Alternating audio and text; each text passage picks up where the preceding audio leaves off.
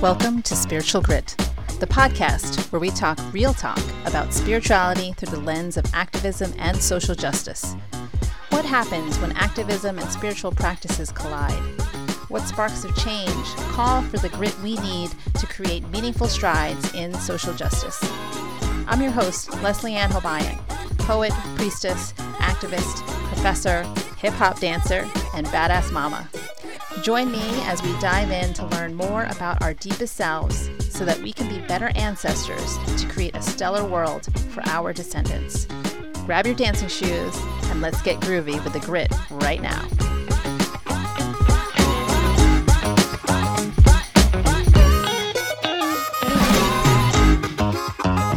Hey friends, welcome to another episode of Spiritual Grit. Welcome to the show. I hope wherever you are, you're having a fantastic day. And if you're not, hopefully listening to this podcast will brighten your day just a little bit more, because I'm interested in taking a deep dive into our spirituality or spiritual practices, raising some questions and how we can bring that to our physical presence on this earth, something that a lot of spiritual teachings overlook, we'll say. So before we start, because I have a special subject in mind I'd like to address, we will turn to Hafez, the great Sufi mystic poet, and see what oracle poem will come forward. Today, the poem is called Trying to Wear Pants. You are a royal fish trying to wear pants in a country as foreign as land. Now there's a problem worth discussing. Your separation from God has ripened. Now fall like a golden fruit into my hand. All your wounds from craving love exist because of heroic deeds. Now trade in those medals. That courage will help this world. One needs to love those they have yet to love to stand near the friend. Why be a royal fish trying to wear pants? Hafez, what are you talking about? Has something happened to your once brilliant mind? I love how Hafez talks about himself in these poems, because of course he's talking not just to himself, but he's taking on our voices and talking to him, because I think he has a feeling that we think he's crazy, but really he's just trying to teach us that the divine is crazy about us, if that makes any sense. I just like flipping that a little bit. But trying to wear pants if you're a royal fish, right? It's so funny that this poem comes forward, because I'm thinking about my particular topic for today and how some folks are trying to be who they're not. I mean, most of us are trying to be someone we're not. And when I say that, I mean, we often try to shape ourselves into something that meets someone else's expectation. We sometimes forget who we truly are at our innermost selves and try to perform a role to satisfy someone else's needs, someone's expectations, society's expectations. You know, how many of us are working jobs that we don't like, but we're working it because we need to make money, we need to pay the bills, we need to survive, that whole mentality. And so what Hafez is saying in this poem is like, we're all just trying to wear pants, but really we're fish, so we should be swimming. So ask yourself, what are the pants you're trying to put on? And can you just say, no pants, I'm a fish, I'm just going to swim? What is your swimming path? What is your calling in life? I'm reading right now The Big Leap by Gay Hendricks, and it's an amazing book. And a lot of people have referenced it, have talked about it in all sorts of spaces, whether it's the spiritual space, the entrepreneurial space. I've heard it in so many different contexts. And I finally was like, okay, I have to read this book, because I know when people talk about a book in excerpt form, you tend to lose the whole context of it. And so I think I'm on like chapter 4 or something, and I'm already seeing that when the entrepreneurial world quotes, Gay Hendricks and The Big Leap, they leave out some stuff. And so the context in which they're sharing it is lost. I'm like, oh, okay, now I see the big picture. So I highly recommend that book for any of you who are interested in taking the leap into being your full self. He talks about the 4 zones. And we've got the zone of incompetence, the zone of competence, the zone of excellence, and the zone of genius. And the big leap he refers to in the title of the book is this leap into living from your zone of genius. Now, your zone of genius, a lot of people think they don't know what that is, but deep down we do. It's just we've allowed ourselves to be conditioned and programmed by external forces, by society and, expectations of the people in our lives, whether it's family or, people we're in relationship with. And the zone of genius is the thing that you love to do. When you do it, time seems to stretch or stand still or flow. It seems like there's an abundance of time. It's easy. You love it. You get lost in it. And so what is that thing? And so he makes the, he distinguishes all of the different zones. And I'm not going to summarize the book for you. I mean, I haven't read all of it.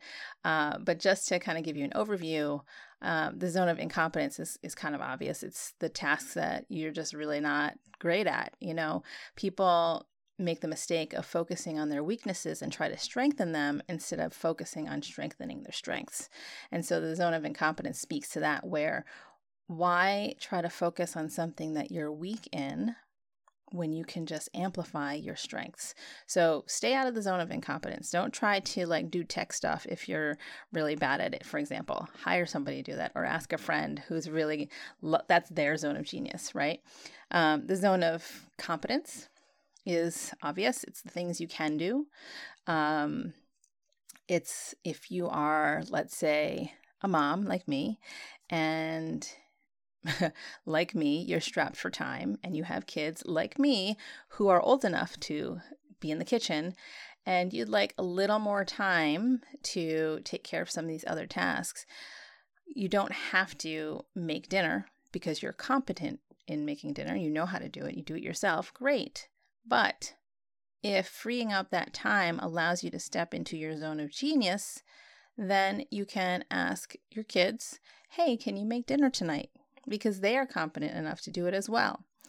So the zone of competence is like, yeah, you can do it, but is that where your attention is best utilized? Is that where your time is best utilized? Probably not. And then there's the zone of excellence, which is usually the zone of the skills that you've developed through the education system. So let's say you majored in English, like me. I'll just use myself as an example. And you know how to analyze literature, and you know how to write critical papers about literature.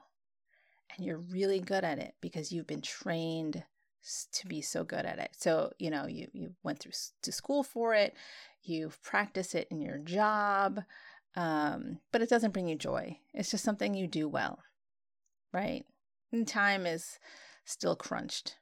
It's like, oh, I have all these reports to do, or I'll have all these papers. We'll just say all these pieces of literature, all these critical papers I have to write, and if I write those things, it doesn't feel easy. I mean, I do it well. But that's not my zone of genius. That is a zone of excellence, and that's fine, but it's not really my life's purpose. So Gay Hendricks is inviting us to take the leap, the big leap into the zone of genius, which is often scary because it's not necessarily supported by society. Society has become this cog for manufacturing roles for people. And a lot of them are sameness. So it's like, okay, everyone, I believe, is a very unique and specific individual with very unique, specific gifts and things that they're called to offer to the collective, to the rest of us. But with our culture and society and how it's structured, it's everyone has to be the same.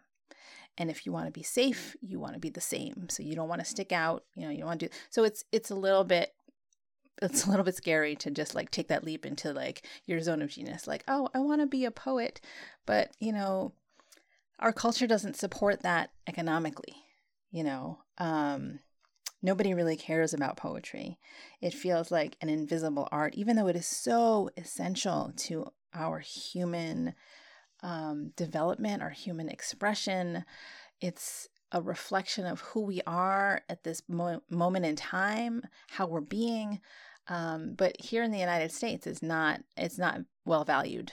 Unlike some other countries, which I know poetry is like a big deal, and I daydream sometimes about like, what would it be like to live in a country where poetry is celebrated and being a poet was like a big deal, and people were like so appreciative of the work that you did, much like, an artist, a visual artist who, creates these magnificent paintings and puts them on display in a gallery.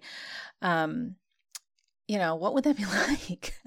I don't know. I haven't lived for a significant period of time outside of the United States, so I have no idea. But I'm sure it would be fantastic. But yeah, so taking that leap into zone of genius where like that's the only thing that you do is be a poet, that's kind of scary.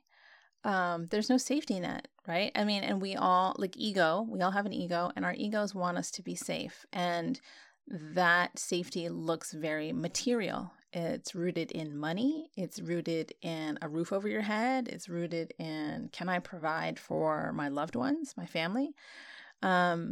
So that is sort of what I'm getting at with this topic I want to address. So about looking at people who are wearing pants, I guess, when they need to be swimming in the water. And they preach about it when they have no idea. They don't know anything about what it is that they're talking about.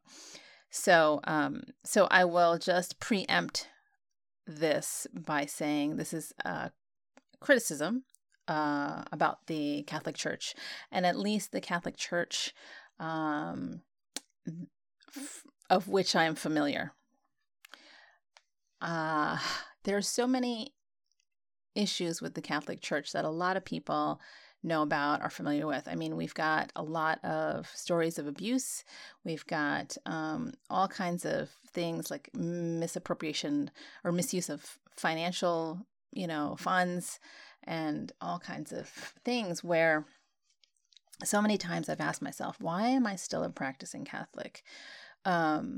Because the institution itself seems to have strayed very far from the main crux of the religion, which is Jesus Christ's message of love, right? And inclusion, forgiveness. And so, I'm like, okay, well, maybe I can make my own version of Catholicism. Maybe I can practice my own version of Catholicism, quietly in my own way, that kind of thing. And it'll be fine. And then there have been, moments in a church that I belong to, which I will probably not belong to now after this, where I'm just like, okay, I noticed this. I disagree with it. Let me take it up with leadership and see what happens. So recently, I want to say last weekend, from the time of this recording, I had done virtual mass because I still am feeling reluctant to be in person in certain spaces. With mass at this particular church, I don't see a whole lot of mask wearing, and I am not interested in taking any chances with my health by being around folks who are not putting their mask on. Vaccinated or not, I don't care. We're indoors. Put a mask on and protect the people around you. The mask is not for you. It is to keep others safe from whatever you might be exhaling. So if only people would understand that concept, then maybe we'd be in better shape. I don't know. But this does speak to people's compassion for others, or their lack of, or concern or care for others, which makes me sad. So I don't generally go to Mass in person. So I've been attending virtually, live streamed. And so this last weekend there's a new priest at the church, and he's a young guy. Seems nice. I haven't met him in person, but it's just another white guy I see in the traditional garments, doing the Mass, giving the Mass. And he gave this homily that was really unbelievable, to the point where my nervous system was activated and I could just feel rage rolling through me. And I was like, I can't believe I'm listening to this.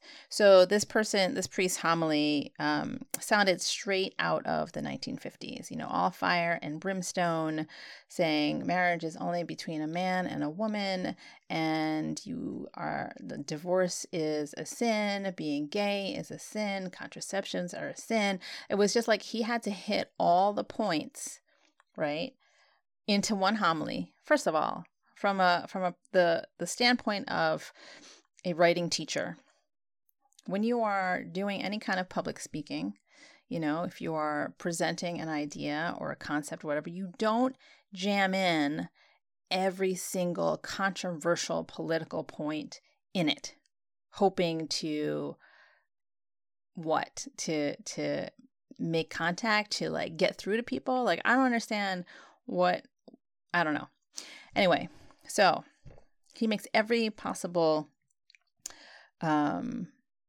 declaration of old school Catholicism, where everything is wrong.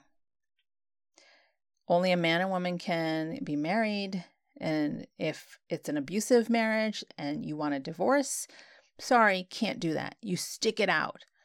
And I'm thinking to myself, have you ever been in a marriage? Have you been in a relationship with anybody, like an intimate romantic relationship with anybody? You're a priest, a Catholic priest, so the answer is no.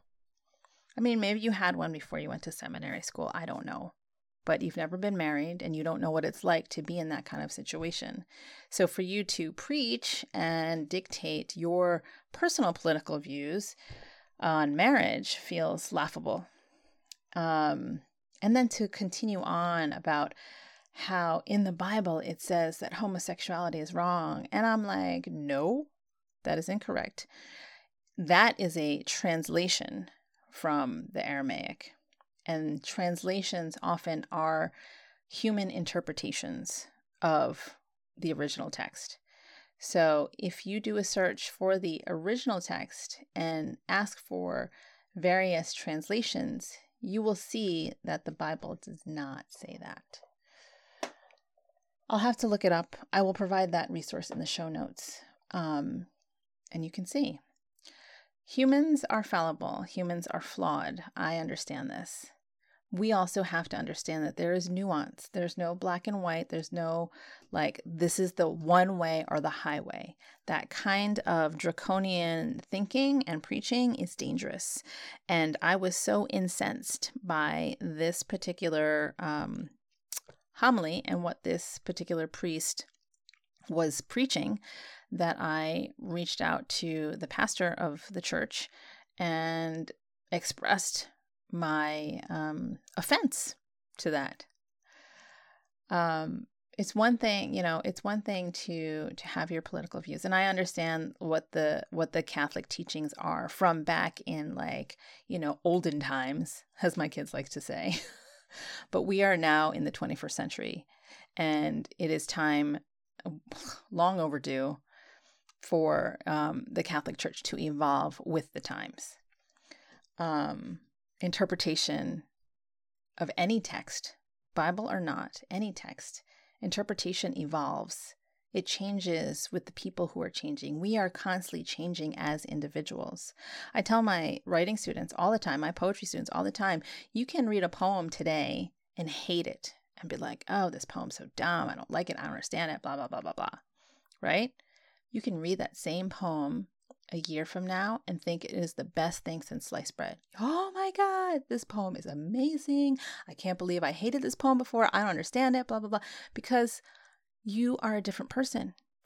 We are constantly experiencing life every moment. Every breath is a new experience that shifts and changes and informs who we are being. And who we are being informs how we read texts. So if you're reading the Bible, for example, and you've got like one verse that you look at, you're like, yeah, okay, the mustard seed parable. I've read that so many times. I've heard it, blah, blah, blah. You know, you might just like wave it away. But if you stop and tune into where you are in that moment in your life, maybe you're going through a dark time, a really hard time, a time of grief or loss, big shifts, big breaks, something, and you go to that mustard seed parable, you will be like, oh my God, this is what I need. I had never seen this parable this way before. Like, my faith is so decimated right now because of all the shit that's coming down on me. But if I just have this little bit of faith, this parable is telling me that I will be okay. Now, that is evolution. That is adapting to what is happening in the moment. And so the problem with the Catholic Church is they are so stuck in place. They are unmoving as an institution. They have a disregard for anybody outside of the circle. And they pander. And I'm not saying all Catholics, of course not. I'm saying specifically the American Roman Catholic Church has not evolved, has not adapted. Now, maybe there are some progressive Catholic churches around that I don't know about. And if you guys know of any, please send them my way, because I am looking for a progressive church that understands the teachings of Jesus and how they apply to today. The teachings of compassion, of love, and understanding without judgment. Who are we to judge? And this is the thing that gets me. It's like one of his main teachings, one of Jesus' main teachings is like, the Father's the one who's going to be judging your butts. So why are you even pretending right now? For real. Like, I don't understand. Like, you're pretending like you're going to be judged? No, divorce is wrong. Being gay is wrong. That's a judgment. And you're not God. So why don't you just sit your butt down? I crack myself up sometimes. So this homily had me incensed like you wouldn't even believe. So I was like, I've been part of this church for some years, and the pastor, I'm familiar with. Well, he knows who I am. We'll just say that, and our relationship over time has not been great because I've been critical of some things. And he chooses to opt out, to bypass. And so when I considered emailing him about this priest's homily, I was like, do I even bother? Why should I bother? Because it's not going to do anything. He's just going to wave me off and like pretend he doesn't even get an email from me, because that's the kind of person he is. And so I said, maybe I won't email it. But then I was like, no, then that makes me complicit. Being silent and not saying anything about how damaging that message was makes me complicit in whatever harm might happen. Because could you imagine? So this mass is both happening in church and live on YouTube, right? Now, could you imagine some young person who is uncertain about their sexual gender identity suddenly comes across this homily and says being gay is wrong? Now, young people, like, they're looking for guidance. They're looking for something, because it's such a uncertain time to be trying to find your identity. And so you look to the adults, supposed adults, for some cues, for some guidance, some knowledge, something, right? And so for a young person to come across this, I can only imagine what kind of damage that homily may have caused. I think about how in this particular community there have been young deaths. High school kids have died. My kids used to go to the Catholic school there, and there would be funerals at 3:00 in the afternoon. And I'm like, what? And then I would see a bunch of young people wearing black walking into the church, and I'd be like, what's going on? And I would find out later that there was a funeral for a high school kid. Sometimes it was a kid who overdosed on drugs. Sometimes it was a kid that committed suicide, but I had never been like I just didn't know that was something that happened. And I don't know if that happens in other communities. I haven't asked, but I just find it interesting that in this particular community that's happening. And now, this priest is spewing all of this draconian, law, without regard for what kind of damage it might cause to a young person who is vulnerable, who is feeling uncertain, who is confused. You don't tell a confused teenager that if they're thinking about being gay, that's wrong. I mean, that's sort of like what got us in trouble in the first place, and why so many people are messed up in the head, like adults now. So I don't know. It just the idea of it just really gets to me, and I just hope that there are no young people who saw the homily, and if they did, that they have good support around them, and that they know better than to listen to that garbage. So anyway, so I ended up emailing the pastor because I am not going to be complicit by staying silent. So I emailed him and I told him very, just kind of straight shot. I didn't explain, I didn't get into it. I just said, listen, that homily was offensive and insensitive. And it sounded like it was all fire and brimstone straight out of the 1950s. This doesn't feel like the direction in which you want to take this parish, but I thought you should know, and et cetera, whatever. I said something like, if you want to discuss this further, I'd be happy to. And then I signed off.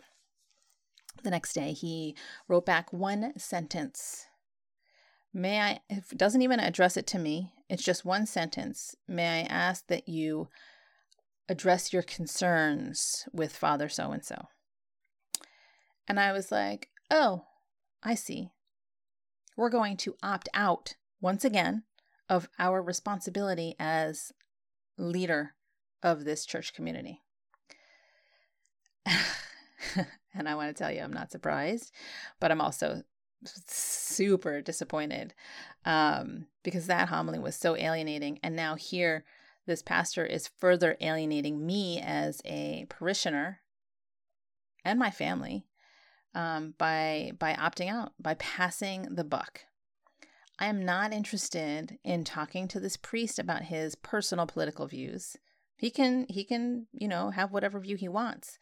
The concern is that you are taking a public platform and spreading a message of exclusion, a message of you don't matter and you don't count unless you follow rules X, Y, Z. And to be honest, who fits in those rules of X, Y, Z? I mean, he just went on. He had a whole list of things. And I was like, oh my God, no one's going to be left standing. And then for it to come from somebody who knows nothing about what it's like to be a woman, nothing about what it's like to be in a committed relationship. I mean, I don't know anything about his sexual curiosities, or if he had any inquiries or uncertainties about his gender identity. I don't know. I don't know. I mean, some psychologists might say that because he's laying down this law, that maybe he's trying to overcompensate for his own shortcomings, for his own curiosities about gender identity, but I'm not a psychologist, so I'm not going to go there. Just throwing that out there. It's a possibility. So it's just been interesting to see how this matter is being handled. And it's a reason for most folks to say, to hell with the Catholic Church. You wonder why people are leaving the church. This is why.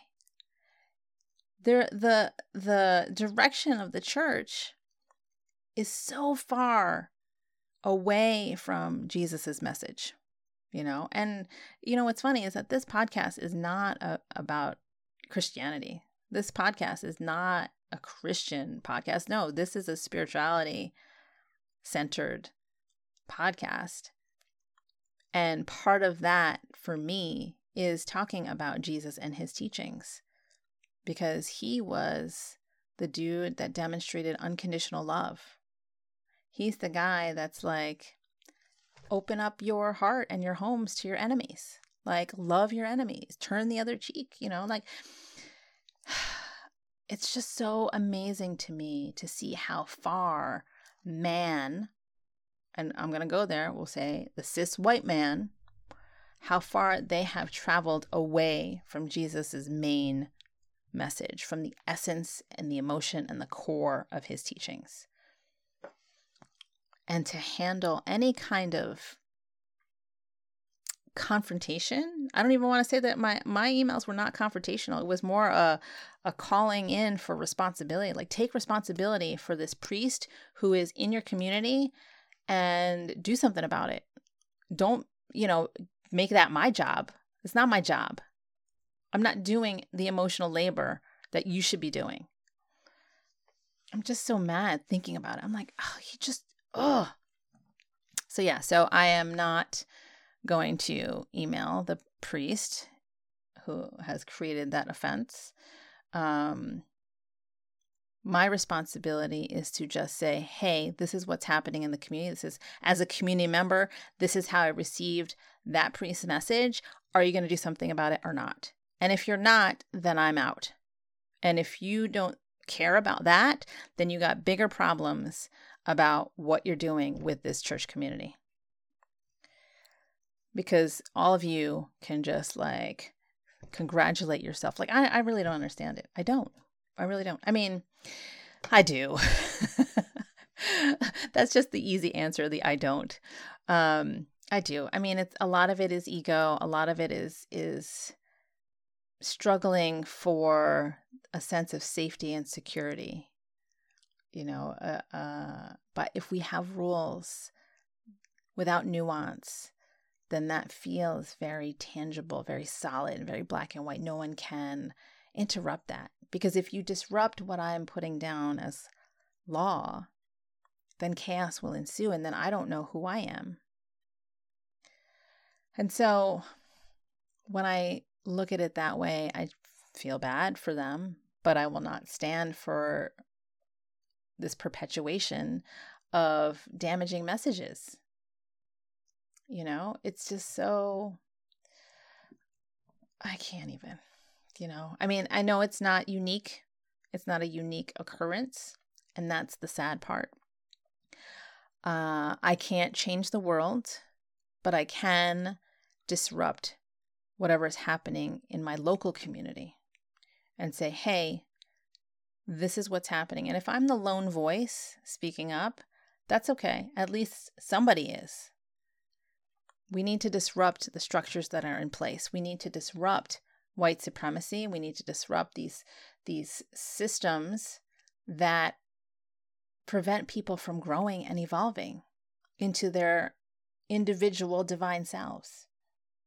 Everyone's called to a specific life purpose, and we can't get to that if we're trying to follow somebody else's rules of who to be and how to be.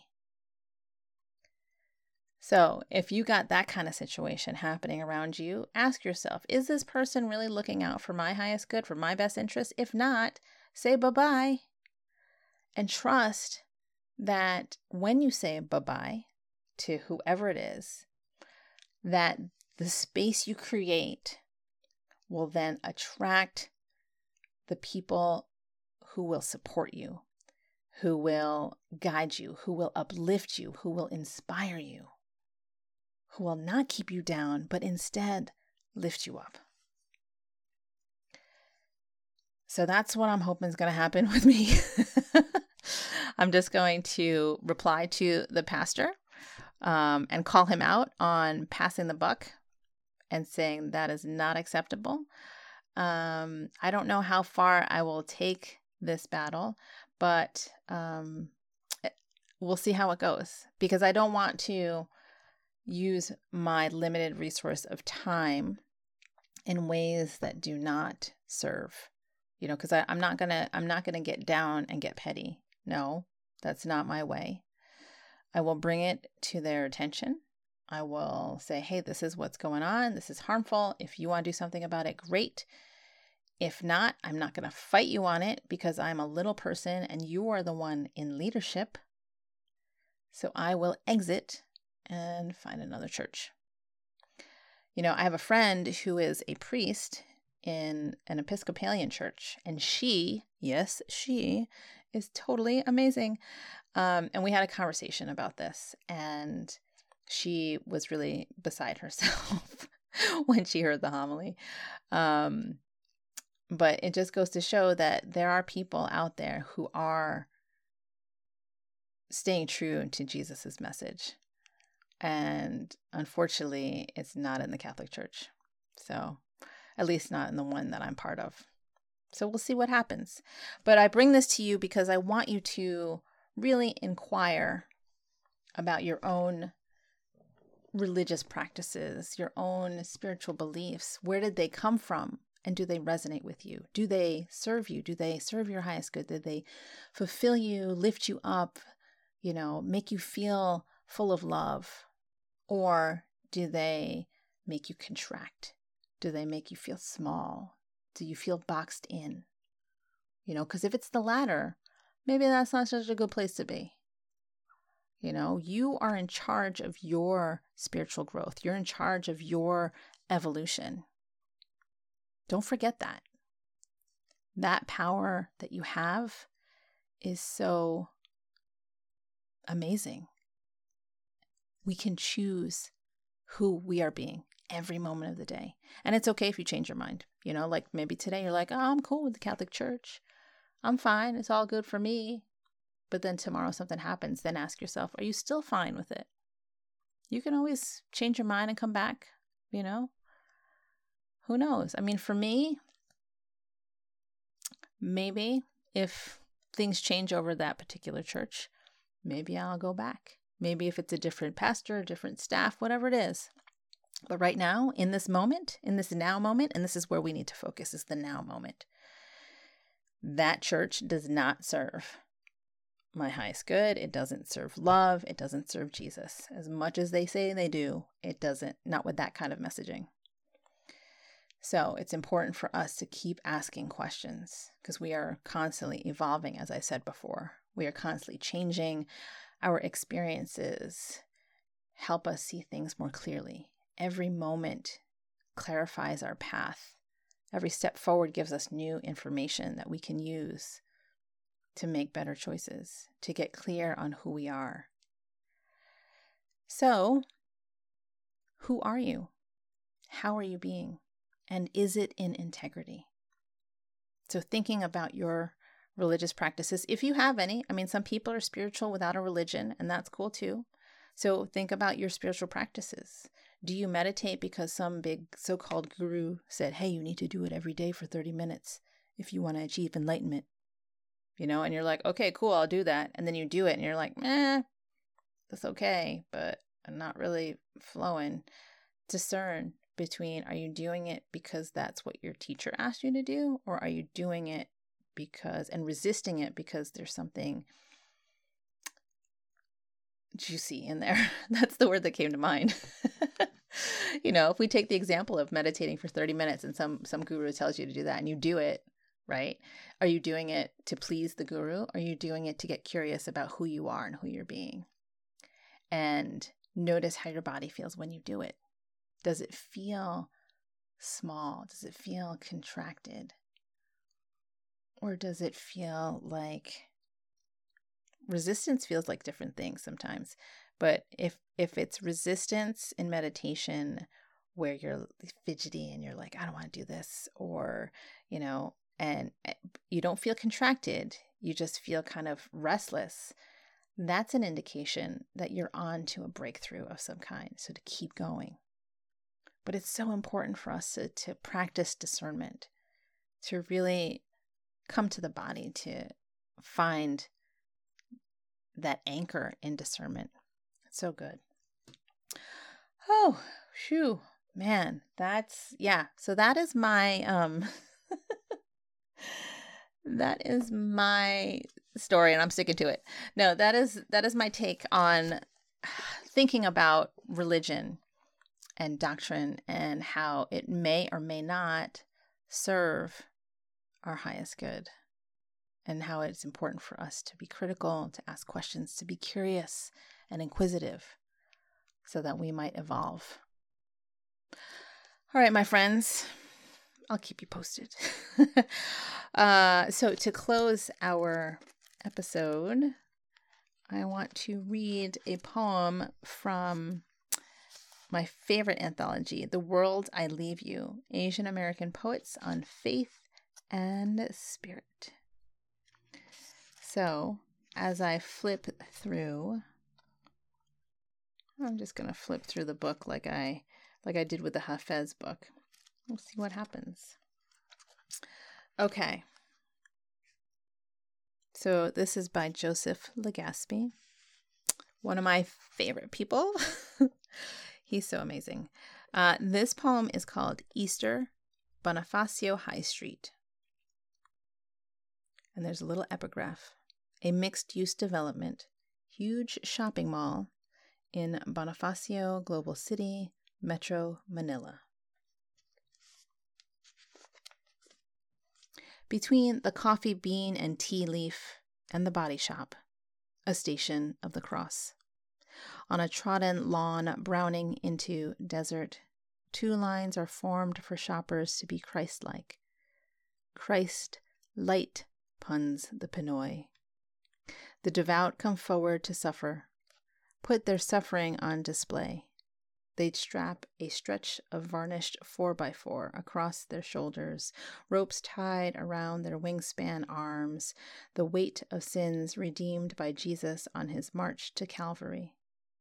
Assisted by the fine volunteers of the Church of Christ, wearing designer t-shirts, the aspiring saviors lumber toward salvation. As with a slender petite woman handing over her coach purse to her surly boyfriend while she is yoked like a carabao, the Philippine national animal of heroic industrious tolerance. The carriers circle each other around the AstroTurf like sushi on a conveyor belt. And nearby, down the square, a full cross is offered. Ideal for groups, its holy length delivers camaraderie. Friends, family, frenemies, lift in harmony, wholesale redemption. They pose for pictures, their selfie sticks a mirroring sky. To reenact is to worship in the highest form. Jesus stumbled, his sinners lifted him up.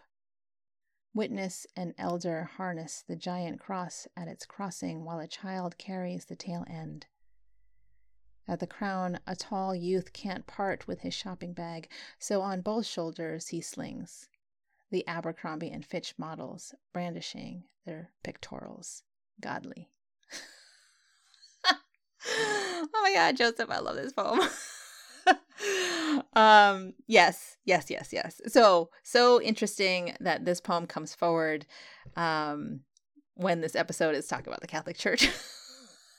I love it.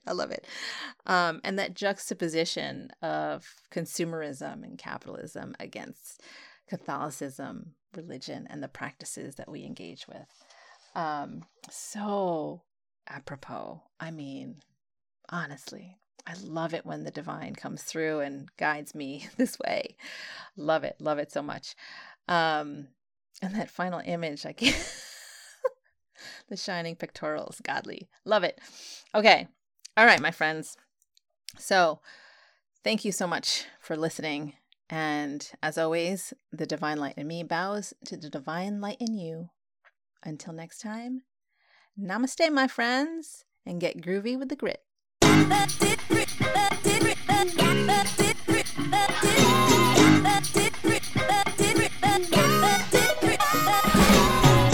If you're feeling like fighting the good fight is bringing you down and hope is starting to fade, grab my free 7-day meditative challenge, Spark Joy in Chaos, by signing up for my newsletter, which will be more light to your inbox. Go to suryaguian.com/subscribe.